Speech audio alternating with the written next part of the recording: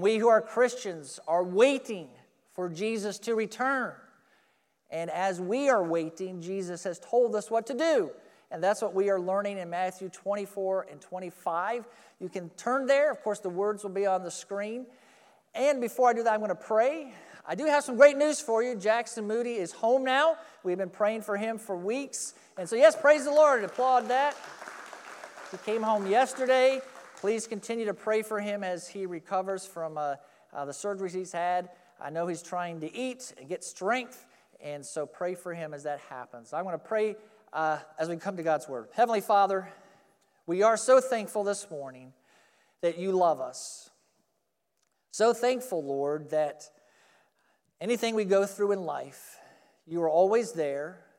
Your love always surrounds us and guides us and also disciplines us to make us, Lord, like your Son, Jesus Christ. We are thankful, Lord, that you have left this earth, but you have not left us alone. That, Jesus, you have sent the Holy Spirit who is here now in us, and you are coming back for us. Lord Jesus, as we to live as you have called us to, I pray that you would help us to live as you have called us to. Lord, may your word teach us now, and may we obey. And I pray, Jesus, in your name, amen. Well, I don't know if you've ever observed this card. I don't even call it a holiday. It's a card day. You know, it's where Hallmark wants you to buy cards to honor your boss. Now, why does a boss need another day to have his employees give him a gift or thank you for being my boss? And that just seemed kind of silly. So I don't know who's the boss who got it. It must have been a boss at Hallmark who came up with the idea. But isn't it true that usually the boss is the one who does gets what he wants or she wants and gets the attention and gets the employees to do all the hard work for them? So why does a boss need a special day? So I don't know if that's how you feel about your boss or not, but it's true that as in Jesus' day and today, there's always been bosses or masters, and there's been employees and servants. And today, Jesus is going to tell us a parable about two servants. Now, these servants were more like stewards. Let me tell you the difference, because it's important for this parable. A servant, we may think of someone who, in Jesus' day, maybe cleaned the house, maybe made the meals, maybe cared for the animals.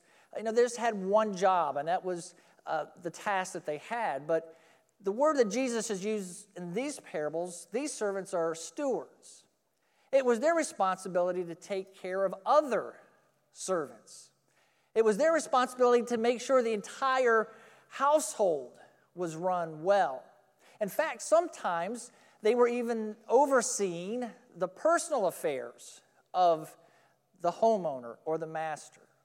So these were very important key people. They were entrusted with everything at times, and so they had to be trusted completely. Can you imagine if you were wealthy enough to have servants in your house and you had one that you gave the responsibility to make sure that the house ran well? I'm sure you're thinking, wow, that'd be great, wouldn't it? It would be, except for wouldn't you be trusting them a lot to make sure the kids' homework got done, that the kids got to school, that the bills got paid, that the meals got made, the house got cleaned, that all the things you needed done in your life, you handed over to a person who would take care of it. It'd be great to take a lot off of you, but it places a lot of trust in that person. That's who Jesus talks about. Now let me ask you this question too. When you've had a boss that's left, how do you feel or what happens? Okay? Is it like, let's party? Okay? The boss is gone. Let's get the music out. Let's get out the company credit card. Let's go buy some pizza. Let's go on a shopping spree. Hey, let's party like Prince said, like it's 1999. Let's just let it all hang out. Let's do whatever we want. The boss is gone. No one's watching us. No one's knowing what we're doing.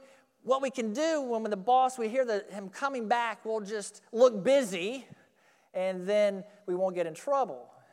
Or when your boss is gone, are you the conscientious employee that continues to work and you work hard at your job, and maybe you even work harder because you want to impress the boss that you're not like all those other slackers who are partying while he's gone or she's gone, and you are doing your work diligently and faithfully. I'm not going to ask you to raise your hand to tell me which kind of employee that you are or would be, but this is really the crux of this whole parable, because I've told you all about the stewards and their responsibilities. Well, their master has left, and they don't know when he's coming back. And so just as employees are tempted to either party it up or to work faithfully, these two servants in this parable do those two things. So let's look at the parable. It's in Matthew 24, verses 45 through 51. Who then is a faithful and wise servant, whom his master has put in charge of his household, to give them food at the proper time? Blessed is that servant whom the master finds doing his job when he comes. Truly, I tell you, he will put him in charge of all his possessions. But if the wicked servant says in his heart, my master is delayed, and starts to beat his fellow servants and eats and drinks with drunkards, that servant's master will come on a day he does not expect him, and at an hour he does not know. He will cut him into pieces and assign him a place with the hypocrites, where there will be weeping and gnashing of teeth. Let me tell you this about this parable. It's easy to understand. You know, the last few weeks, we've been learning about the future. We've been trying to interpret signs of Jesus' coming. It has been difficult. There's debates about what the verses mean. The future is uncertain, even though Jesus gives us information and gives us clues. This parable is simple to understand. So this morning, your head, your brain is not going to be challenged, to understand it, as maybe it has been challenged in the past weeks to try to figure it all out. What's going to be challenged this morning is your heart. You'll understand what Jesus is saying, but is your heart going to be soft enough to respond to it? Or is your heart going to get harder and reject the simple truth that Jesus is teaching this morning? So think about that as we learn really the simple truth of what Jesus is saying here. It's black and white. There's two servants, two different ways to wait for Jesus. The first one is the wise and faithful servant. This servant is wise because he realizes that his master's delay doesn't mean that he's not coming back. What it means is that he could come back at any time. So he doesn't think in his mind, oh, my master's gone. Well, I've got weeks, I've got months, I've got years. No, the fact that his master is gone means that his master could come back right away. That's why he is wise. Also, he's faithful. The master has given him responsibilities, tasks. He obeys his master. He does the responsibilities, the tasks that he's assigned. He makes sure the other servants are fed, cared for. He makes sure those servants do their job. He makes sure that the house is in order. There's no chaos. There's no embezzlement. Every penny's accounted for. So he is doing the work that the master has given him, and he's doing it faithfully. He's doing it well. He's being obedient. And so he is ready for his master to come at any moment. And so he is prepared. When his master does come, he's not taken by surprise. He was expecting this. When his master does come, he is able to show his master, look, master, you told me to do these things and I've done them. Look at the other servants. They can speak and tell you how they've been well fed, how they've been cared for. All of the house is in order. Here, let me show you the books. Everything has been accounted for, and look at the money you've made. Look at what you've told me to do and how it's been done. He can show that to the master. And because of that, the master is going to see what he has done, and he's going to reward him. Now, you might think he's going to be rewarded with a month's vacation, or he's going to be rewarded with an extra amount of money. He's going to be rewarded with a raise. Well, he's rewarded with more work. Does that sound like how you want to be rewarded? If you did a great job for your boss and he came and said, "Oh, you did such a great job. No vacation, no raise. Here's some more work. Why don't you do this?" Well, I mean, actually it's a promotion, so to speak. So that is a reward we even get today for good work. Isn't it true that if you work for someone and you do what they ask you to do well, that often you are promoted? And when you are promoted, you're given more responsibility. You're given more work to do, but usually with that more work and responsibility comes more pay and more benefits and more vacation. Okay, so this is what this steward or servant gets. He is rewarded with a promotion, with more responsibility because he has been faithful in doing what the master has told him. Well, there's delay as an opportunity to do whatever he wants. He doesn't focus on the fact that his master's coming back. That's in the back of his mind. He tries to ignore it, forget about it. He's just thinking, the master's not here. No one's watching. No one's making me accountable. No one's checking up on me. So I can do whatever I want. And what I'll do, the master's going to make some noise right before he comes.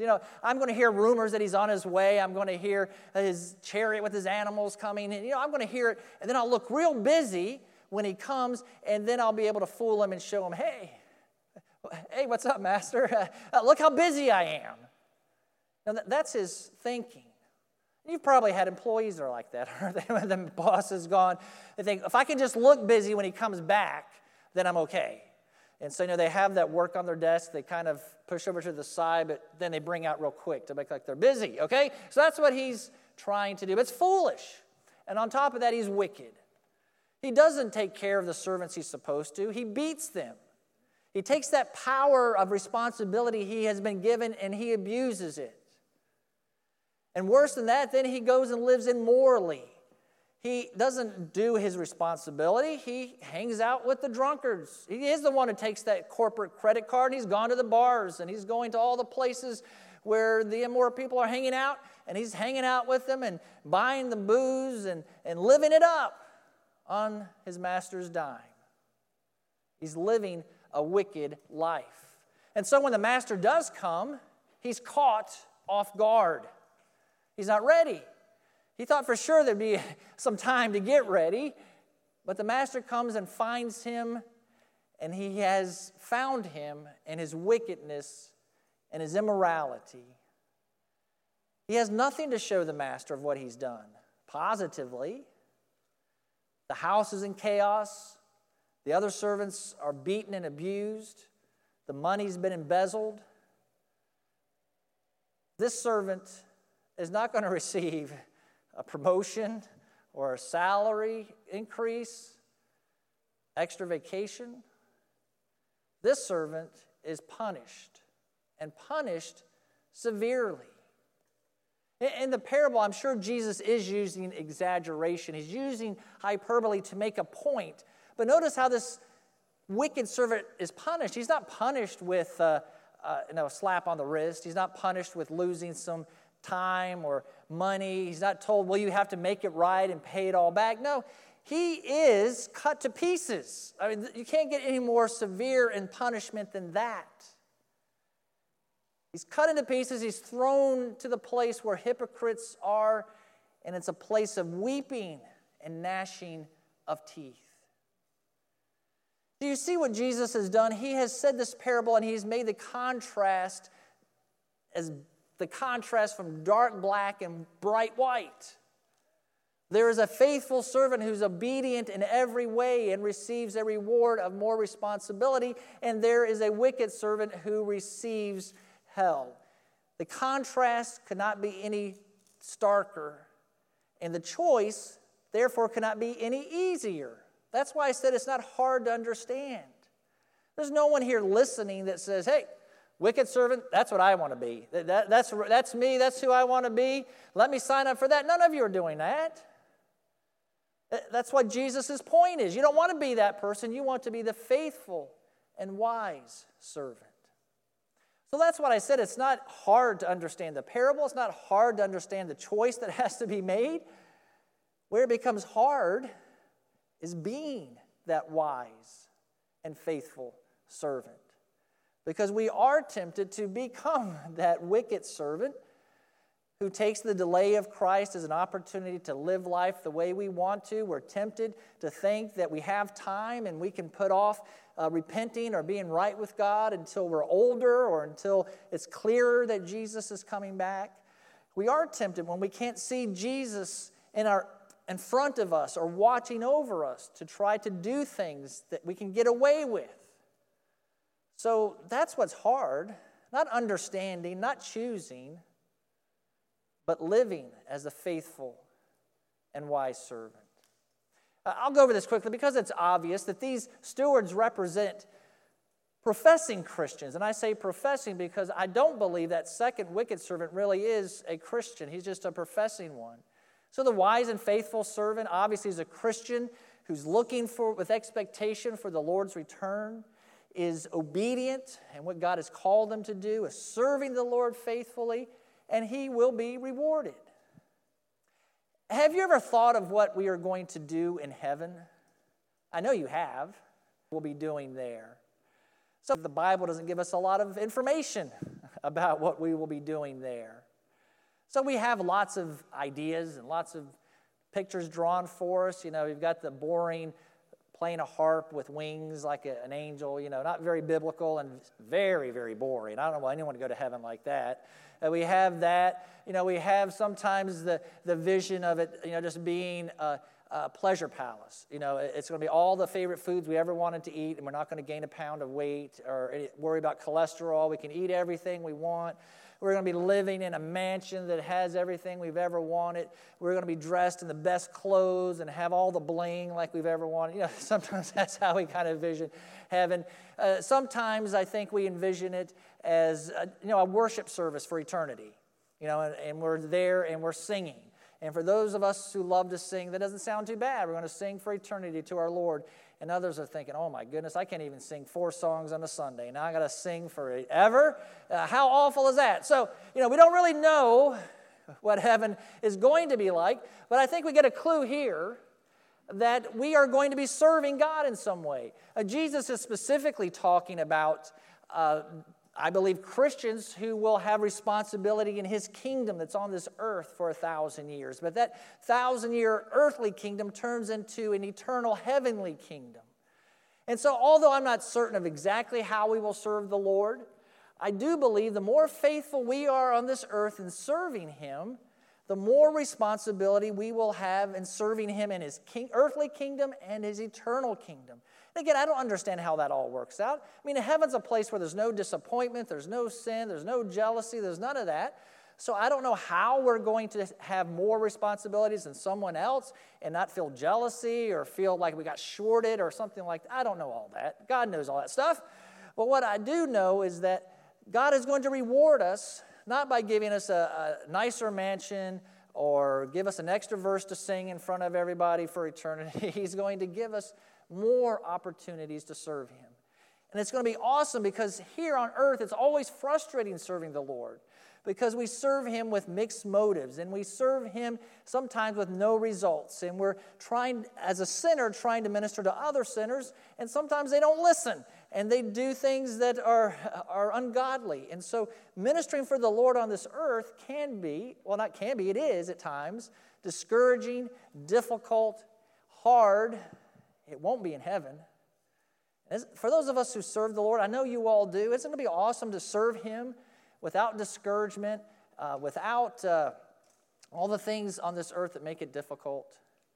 For us preachers, we just imagine heaven being, we preach a sermon and everyone listens and everyone obeys and everyone changes their life, including us. And, that's kind of like what we could imagine heaven being, where people actually respond to what we're preaching. That'd be awesome. So anyway, that's what this servant gets, more reward for his faithfulness. The wicked Professing Christian. As I said, I don't believe this person actually is a Christian. They profess to be one. And isn't it true that there are people who profess that they are Christians and they're really not? Now, of course, none of us know anyone's heart. It is impossible for us to know whether anyone is truly a Christian. It's impossible. But there are people, because the Bible tells us there are people who say that they are Christians, but they're not. Unfortunately, maybe they think they're a Christian because their parents were. They think they're a Christian because they used to go to church. They think they're a Christian because they live in the United States. That's how it used to be almost. They think they're a Christian because they say, well, I'm not a Muslim and I'm not Jewish, and I do believe there's a God, so I guess that only leaves Christianity. So I'm a Christian. That's how they look at it. Maybe even, unfortunately, they said a prayer at some time. Or maybe they even were baptized. They did something that's religious, and because of that, they thought that they were a Christian. We can't know someone's heart, but we do get a clue to someone's heart when we see how they live their life. Someone who does have a right relationship with God is going to look different than someone who doesn't. Their values will be different. Their words will be different. Their actions will be different. Their purpose in life will be different. Likewise, someone who does not have a relationship with God is going to have values, purpose, actions, words that don't reflect Christ or righteousness, so we can get a clue. But isn't it true that there are people who look like Christians, but they're not? They're hypocrites. Or there are professing Christians who live a life and you say, oh my goodness, how can you say you're a Christian and you live like this and speak like this and live your life like this? So we understand how this wicked servant could be a professing Christian and not a real one. His lifestyle is filled with wickedness. He has no concern for Christ. He has no concern for Christ's return. His punishment, I believe, is being thrown into hell, where there's weeping and gnashing of teeth. Christians don't go to hell. That's why I believe this is a professing, hypocritical, not Christian. So I have two questions for you to help us apply the simple truth and be this faithful and wise servant. Don't take advantage of the delay of Christ's return. You notice I have take advantage in quotes and delayed in quotes. It only seems delayed to us. It's not really delayed. As I've told you, the apostles thought Jesus was coming back that afternoon, and then that week, and that month. And so every day that Jesus didn't come back, they felt like it was delayed. Even we, as we have lived our lives, if you are a Christian who's grown up in church, you have heard that Jesus is coming back soon. I've been hearing that for 53 years. So to me, it seems like it's been delayed for 53 years. But it hasn't been delayed. God knows exactly. And He's going to come at the exact right time. So in that sense, there isn't any delay. But to us, it does seem that way. And when I say take advantage, of course, there's no advantage to living our lives as we wish without regard to Christ's return. That's what the wicked servant did. He thought he could take advantage of his master being away. But we do this, and we are tempted to do this. We're tempted to think, well, I know I have a relationship that's broken. Maybe it's a relative or a friend that we're estranged, we're not talking. I need to ask for forgiveness. I need to make this right. And we think, I've got plenty of time. I can do that next Christmas. When we get together next Christmas, that's when I will do that. Or maybe there is a sin in your life that's a habit or an addiction, and it's just got its grip on you, and you think, well, I've got time. I'll take care of that tomorrow or next week or when I'm older, I'll take care of that. Or God has called you to something, and you say, well, the time's just not right. I've got time. I'll wait till I'm older. I'll wait till something happens. I'll wait till I'm out of school. I'll wait till the kids are out of school. I'll wait till I'm retired. You think you have all the time in the world, so you wait. You wait to make relationships right. You wait to repent. You wait to do what God has called you to do. And the truth is, you may not have any time left. Your last breath might be before you leave this building. Jesus may come back before you leave this building. And you have no time left. So if you may have no time left, that means you need to take care of all those things right now. You repent right now. You make your relationships right now. You start living for Christ right now. You do in obedience what God has called you to do right now. Not tomorrow, not next week, not next year, not when you're older. Now. You may not have tomorrow, next week, or older. So that's a lesson we learn, and it's very applicable because I know all of us are tempted to do that. We always are. We're tempted to be spiritual procrastinators. We think there's always tomorrow. There's always time. I'll do it later. Don't fall into that trap, that lie, that temptation you may not have later. Here is the other question I want to ask you, and it may be kind of silly, but it also is very revealing. You know, let's say Jesus comes back today. What's he going to catch you doing? I know this is kind of silly, but I think maybe Jesus isn't going to come back on a Sunday morning because then all the Christians are going to be at church and then you're going to say, oh, well, look, Jesus, I was here worshiping you when you came back. You know, hey, can it be any better than that? You know, I think maybe he's going to come back on a Saturday night or a Friday night. That's even when Christians are doing things that maybe they don't let other Christians know that they're doing, okay? That's when he's going to come back. Yeah, it'd be too easy to come back Sunday morning to catch us all here at church. So, but think about this seriously, though. I know when you die, it can be instantly.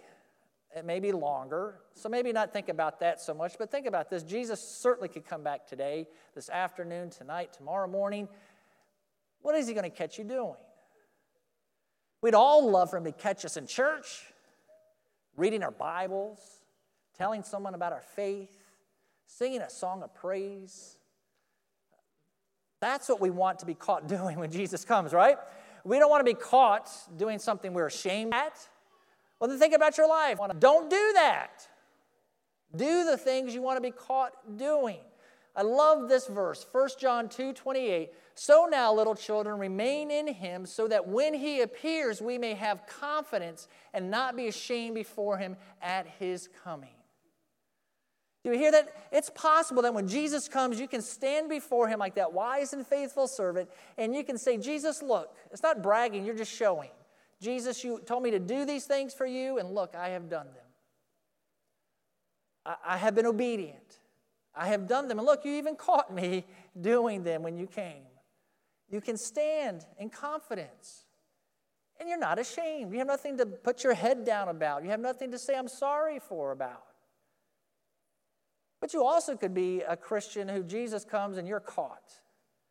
And you do have your head bowed in shame. You do feel like saying, gosh, Lord, I'm sorry. I never wanted you to catch me doing this. I thought I had more time. I thought I'd take care of this later. You don't want to be caught lazy and the Lord says, well, what have you been up to? And you say, well, I've been busy with stuff, Lord. You don't want to be caught that way.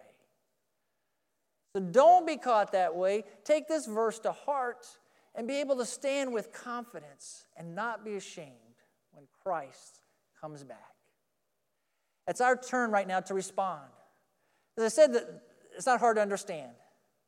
Jesus says there's two kinds of servants, a faithful and wise one and a wicked one. Which one do you want to be? I imagine all of you say, hey, the faithful and wise one. Okay, that was easy. Now, what are you going to do now this morning to be that type of servant? That's what we need to do right now. Heavenly Father, we do pray that right now you would show us what you want us to do right now so that we are that wise and faithful servant. I pray, Lord, if we need the courage to repair a relationship, we would do so right after we leave here today. I pray, Lord, if there is sin in our life, we would repent of it right now. I pray, Lord, if there is something you have called us to do, And you want us to do it, but we've been hesitant. We've been procrastinating. I pray, Lord, we do it right now. Lord, if there's anything in our life that we are doing that we're ashamed of, I pray, Lord, that right now we repent and we're right with you. I pray that we would leave here today knowing that we are true Christians who have put our faith in you, that we can have confidence and be unashamed if you came back in the next minute. Lord, I pray that's who we'll be when we leave here today. May we respond and be so now as we sing to you, Lord Jesus, and pray in your name.